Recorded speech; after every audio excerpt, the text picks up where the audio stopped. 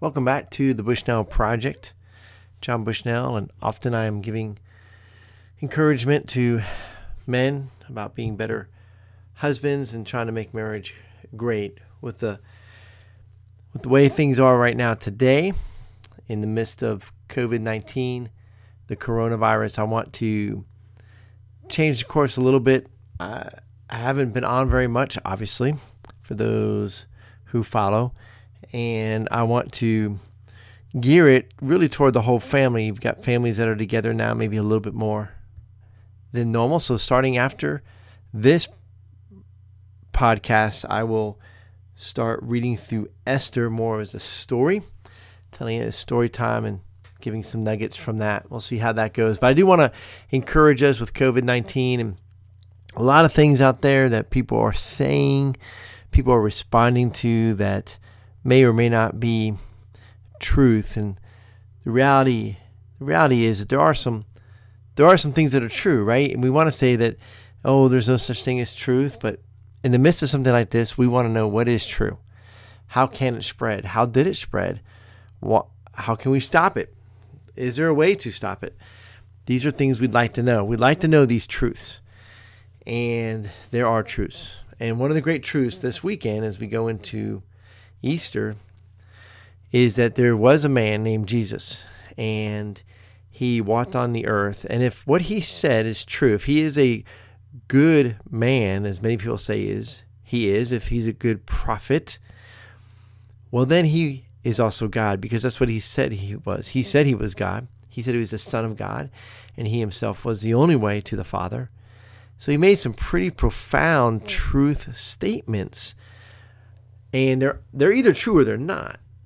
But he wasn't a good man if they're not true. He was a liar and a lunatic, and maybe a lot worse than that. Or he is the Son of God, the Messiah, the chosen one, really the creator of the universe. John chapter 1 and Colossians and other places tell us that by him all things are made, and all things are made by him and for him. That he was in the beginning, and in the beginning was the Word, and the Word became flesh and dwelt among us. And so that's talking about Jesus Christ, and that's in John chapter 1. So I want to encourage us to know our history as Christians. History is on our side when the truth of history comes out. And the pandemic that we're dealing with right now, there's a lot of things I don't think right now we understand. There are some things that are being propagated as truth that maybe are not true. Other things that are being propagated as lies that might not be lies. But our hope needs to be in Jesus Christ. Our eyes need to be upon the Lord and the great work that he is doing all around us, and how we can reach out and help our neighbors, how we can love one another as the church, how we can reconnect or better connect with our family, with those who live in the house that we are living in.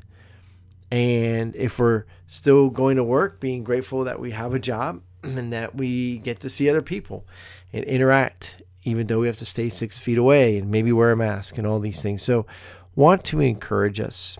There is great hope in the midst of all of this. And I'm not trying to be light for anybody who's dealing with it. Whatever you're dealing with that is difficult right now, it's difficult to you. And so I don't want to take away from that. The reality, though, is history teaches us that there are difficult times. And there have been some incredibly difficult times that the generations before us have gone through. And they have come out of it stronger and better. And we are benefiting from that, from what the World War II generation went through.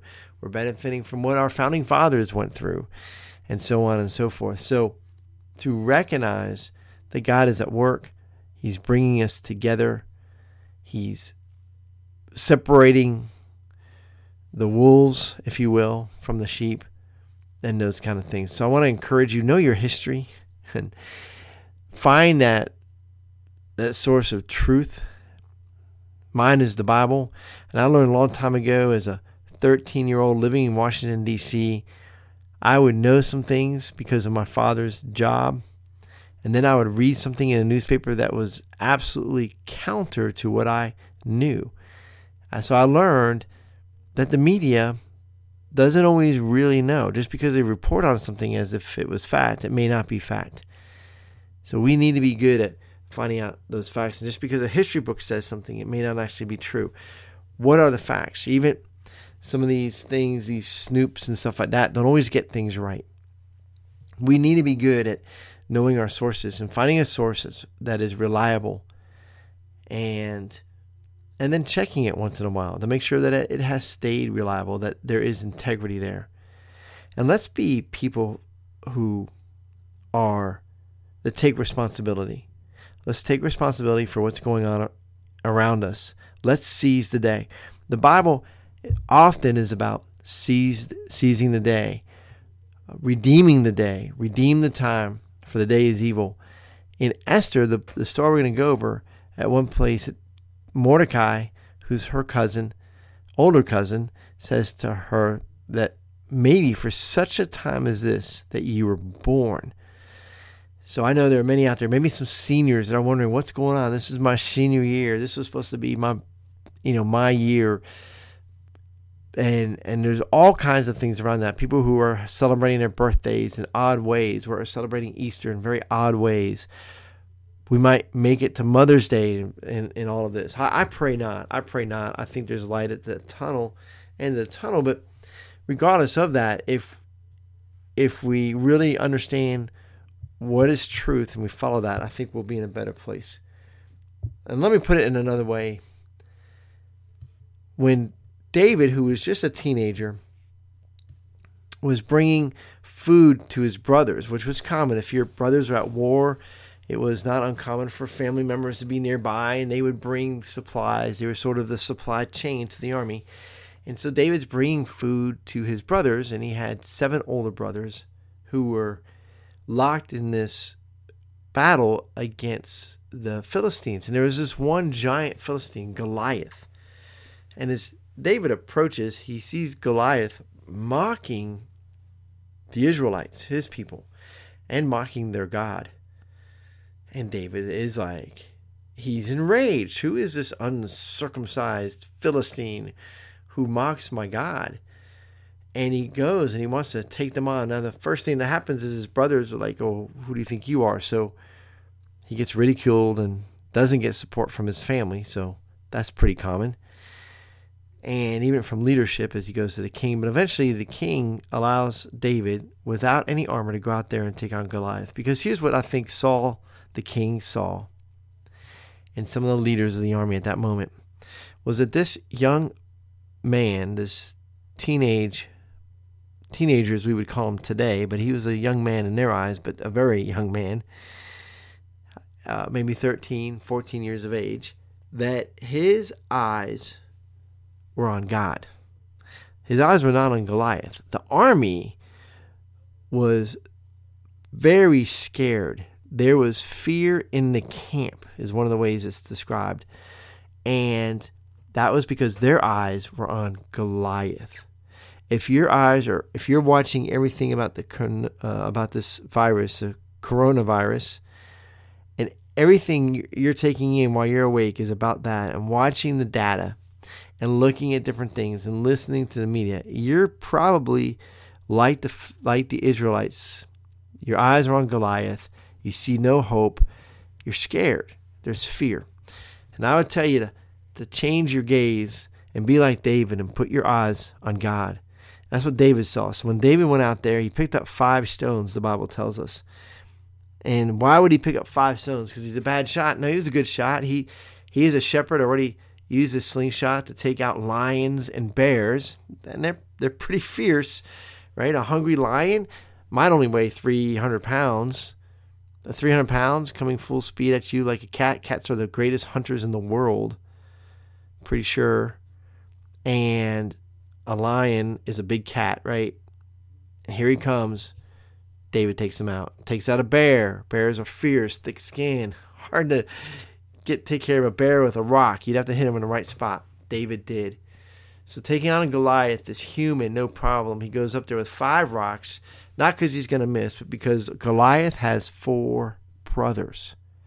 David's not anticipating taking on Goliath. He's anticipating taking on the whole family. all 5 of them. And he has no problem with that. Picks up his 5 rocks, sets one in a sling, goes on up there, mocks Goliath as Goliath mocks him, and he knocks the sucker down. Goes and takes Goliath's sword and cuts his head off. And the Philistine army goes running away. And in that moment, the army of God changes their gaze from a giant that fears them back to a God that just delivered them with a teenage boy. Listen, God is doing a great work. Let's join him in that thing. Let's bring hope, especially as we go into Easter, to encourage our brothers and sisters, to encourage our families. Hey guys, God's got this. Let's move forward. Let's do great things in these times. Let's seize the day. Let's redeem the time. Let's go out there and be the salt and light that God has called us to be. God bless you guys. Hope to be on telling again the story of Esther as a family time. So you'll start to see them coming up as Esther family story time, or maybe just family story time. I don't know. Anyway, the next ones I do are going to be on that. God bless you guys. Praying for you. Have a great weekend.